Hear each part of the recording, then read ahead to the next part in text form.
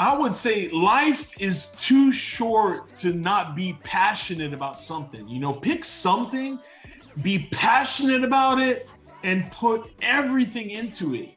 Yeah. There's just so many people who just show up for a job Monday morning, a job they hate because they got to pay bills. Yeah. So they're working to pay bills in a job they hate, and maybe in a house they hate. Life is too short for that. Yeah. If you're not happy doing what you're doing, then change it. Hey, what's up, everybody? Welcome back. Championship Leadership Podcast. We got Murad Fiqi out of Houston, Texas. Thanks for being here, brother. Man, thanks for having me. This is awesome. Yeah, absolutely. So let's jump into it. Championship Leadership is the name of the podcast. What comes to mind for you? What does championship leadership mean to you when you hear that? Leadership can just go so many different ways. Leadership could be leading troops into battle. You're a veteran like myself, and thank you for your service, by the way. Veterans Day just passed. Thank you, brother. Yeah, absolutely. So yeah, I think about the military, I think about leadership, and then also in business. Business requires leadership. Someone has to take the helm and lead the organization to success or failure. Yeah, definitely. Well, talk maybe just a little bit about, because you said you were enlisted as a Marine and then became an officer in the Navy. So you kind of were a part of both worlds. I enlisted in the Army first as well, but I went through basic training, enlisted, and then found out about officer candidate school and kind of joined that shortly after. So my enlisted time was very short. But, wow. There's leadership throughout the military, right? So, was there any differences that you experienced in the two? Yeah. Did they let you go to OCS like within your first year of being enlisted? Yeah, well, they did because I was, I had like 3 or 4 years of college under my belt already. And so, the OCS program, if you had like 90 credits, and a few other things you could do that. Yeah. Wow. That's amazing. Yeah, no, in the Marines, I had guys who were enlisted and had their college degree. Really? And they're going to make you finish your term. And then that sounds like the Marines though. Yeah. Oh yeah. It was horrible. I told my buddy, like, dude, why didn't you go to officer candidate school? Oh, well, they thought I should become enlisted. And then I'm like, of course they told you that, Yeah, of course. Right. You should have gone to the Naval Academy or something. Yeah. But no, it was great. I enlisted in the Marines straight out of high school. I didn't have any plan. I didn't have any idea of what I was going to do upon graduation. So I didn't want to be a loser like my friends who were selling dope on the streets and I don't want to be a loser like my friends who were selling dope on the streets and just, going to jail and stuff like that. So I didn't have a college fund. I didn't have anything set up. And then when I met the Marine Corps recruiter and he said, I could get GI Bill and benefits like that, I knew I was eventually going to go to college. Yeah. But I was like, dude, where do I sign? Yeah.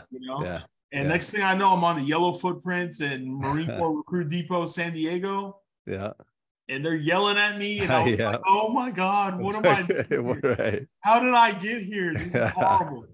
But it turns out it was the best decision I made in my life. Coming from a broken household and a fatherless home, all of us recruits in Marine Corps Recruit Depots, San Diego, we're the misfits. Yeah. We're not the guys with the rich families and connected to the senators. Those guys go to the Naval Academy. Right. Yeah. So we're like trailer trash and, fatherless homes and divorced parents and all this stuff. But they taught us, like, I don't care what happened. This nation depends on you. You're going to stand tall. You're going to hold your head up high. You're going to pick your jaw up off the ground. And we're going to beat it out of you. We're going to teach you how to have pride. And it was the first time, for many of us that someone, cared enough to break us down and build us back up. Yeah. It was great, So I did 4 years active duty, and then, I went to college, got my degree, and then I became a naval officer. So. Okay. All right. That's a cool path that you took there. Well, tell us a little more about that path and how, you've gotten to where you are today and what it is what you do today.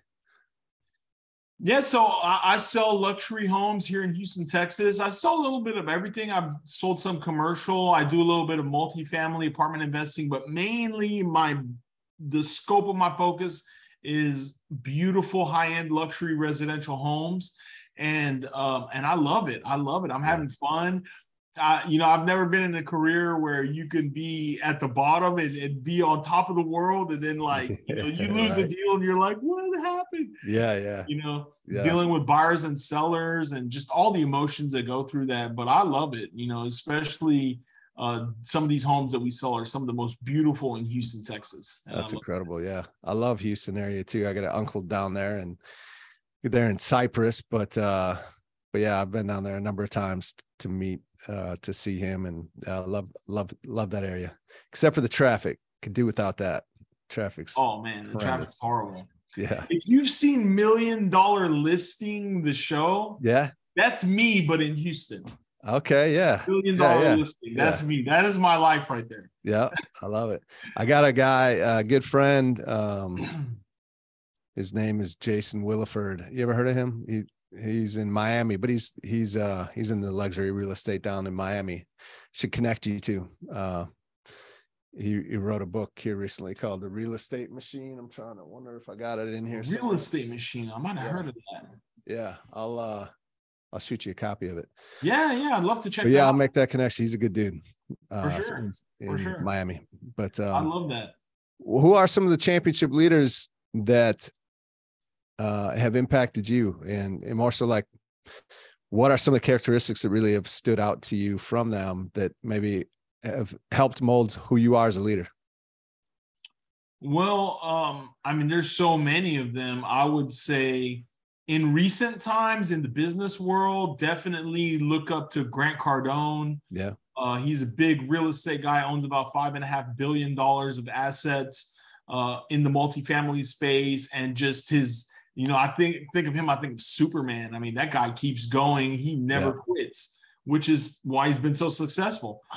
Tony Robbins has been great, just with the mindset, the motivation, changing your mindset to a more positive aura, and getting away from negative people, from that negative self-talk and limiting beliefs that we grew up around. It's kind of unlearning what you've learned all these years and retraining your subconscious. That's been really powerful. Also, Russell Brunson, he's an online digital marketer. I'm just so passionate about digital marketing and learning about taking my business online to the world. I love that. Yeah, absolutely. Yeah, those are three big ones that definitely familiar with. That's for sure. What's the vision for you? How do you get into the luxury real estate world, and kind of what's the vision? Because I think championship leaders, they have incredible vision, right? And the courage to take action on it. So what's your vision for what you want to do, what you want to accomplish, and the impact that you want to make through that? Absolutely. So being in the luxury residential space, I'll say this, the realtor community is very small to start with. And then when you get to the luxury homes, like 1 million plus, it's even smaller. It's really tight knit group of, good old boys club. And a lot of them have been in this business for 30, 40 years. So I'm the new kid on the block, making an impact. And I really wanted to get into this space because I love the homes. I love what they stand for. And I wanted to make an impact. Houston, Texas has no pizzazz or flavor when it comes to luxury real estate and realtors. It's just old school, put it on the MLS. A lot of these agents have been around for 40 plus years. They're well known, but there's no flavor. There's no finesse. And that's what I do. I bring creativity, passion, excellence. And then I bring the latest, greatest digital advertising strategies to bring these properties to the market in ways that no one else does. Awesome. And that's what I love doing in this space. Yeah. Yeah. How do you figure all that out? Like, how does, because some people seem to be way more creative than others when it comes to stuff like that.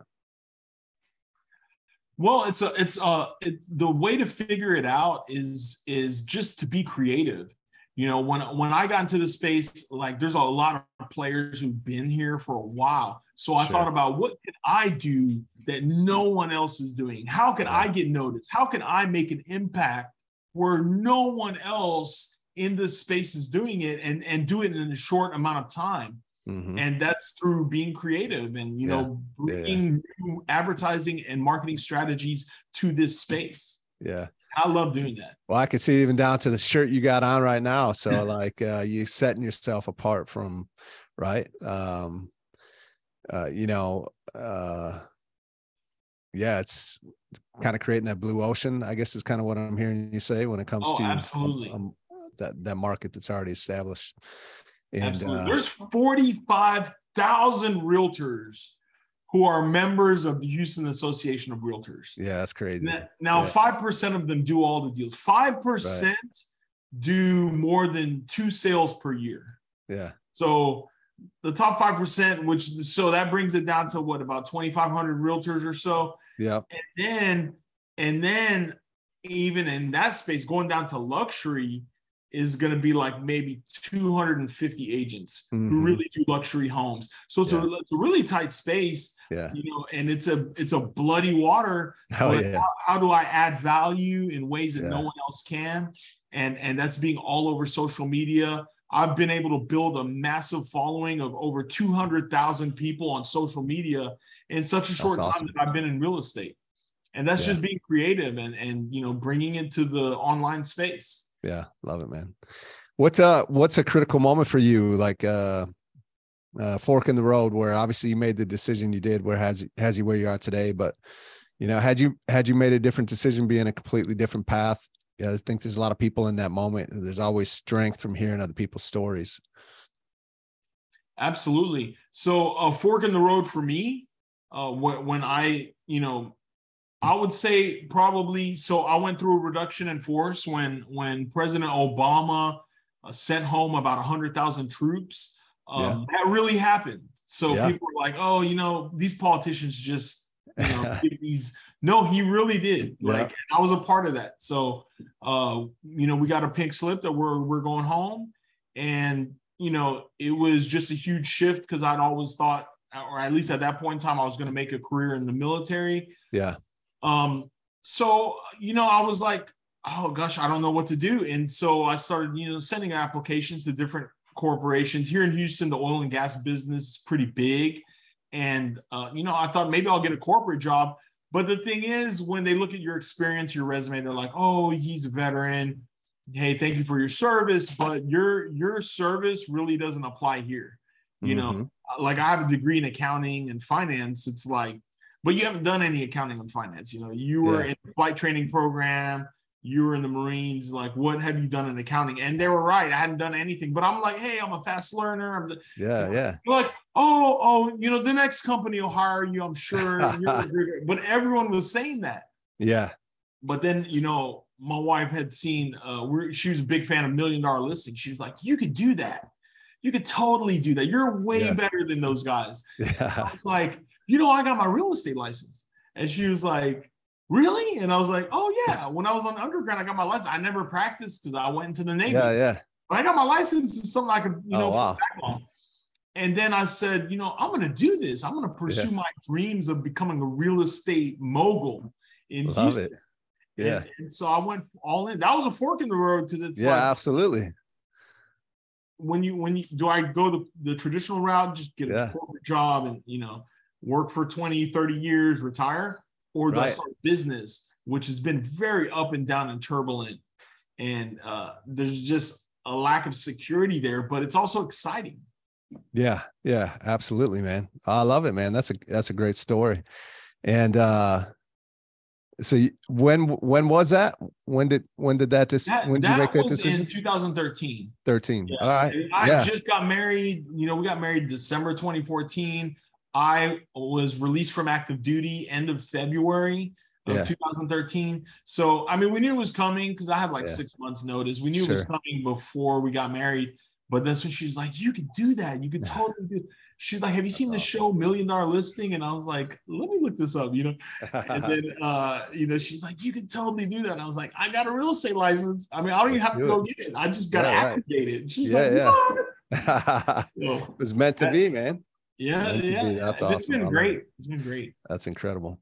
Well, what's as we wrap this up, if there's like one or two things that you can leave the listeners with, kind of I don't know, guiding principles, right, in life, that if they were to take action on today would help move their life forward today, would that be? I would say life is too short to not be passionate about something. Pick something, be passionate about it, and put everything into it.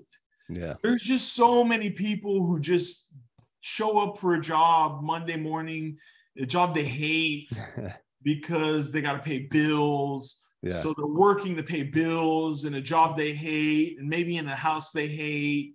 Life is too short for that. Yeah. If you're not happy doing what you're doing, then change it. Yeah. Pick what you're passionate about and what you really want to do, take action, and then put everything into it. And if that's starting a business, it's going to be difficult. Starting a business is not easy. Yeah. Being successful in business is not easy. If it was, everybody would do it. Yep. But if you never quit, you'll never fail. Amen to that. I love that. That's a great note to end on. What's the main place we could go to find out more about you and what you do with the $1 Million Listings in Houston, Texas? Oh man, appreciate it. I will say you can always find me at the premier website for luxury homes in Houston, Texas, HoustonLuxuryRealEstate.com. That's HoustonLuxuryRealEstate.com. Very easy. You can find me there. You can also find me at MoradFiki.com. That's MoradFiki.com. And you can pick your favorite social media platform. I'm on all of them. All of them. Find me on TikTok, LinkedIn, Facebook, Twitter, Instagram. I'm on all of them. Whichever is your favorite platform, hit me up on there. I would love to connect with you. And thank you so much for putting me on your show. I really appreciate it. It means the world to me. Yeah, absolutely. And if you want to hear more incredible content from people like Morad Fiki, stick around, listen to this next episode coming up right now. And we will appreciate you being here, Morad. Thank you so much. Thank you so much. I appreciate you. Thank you so much, Nate.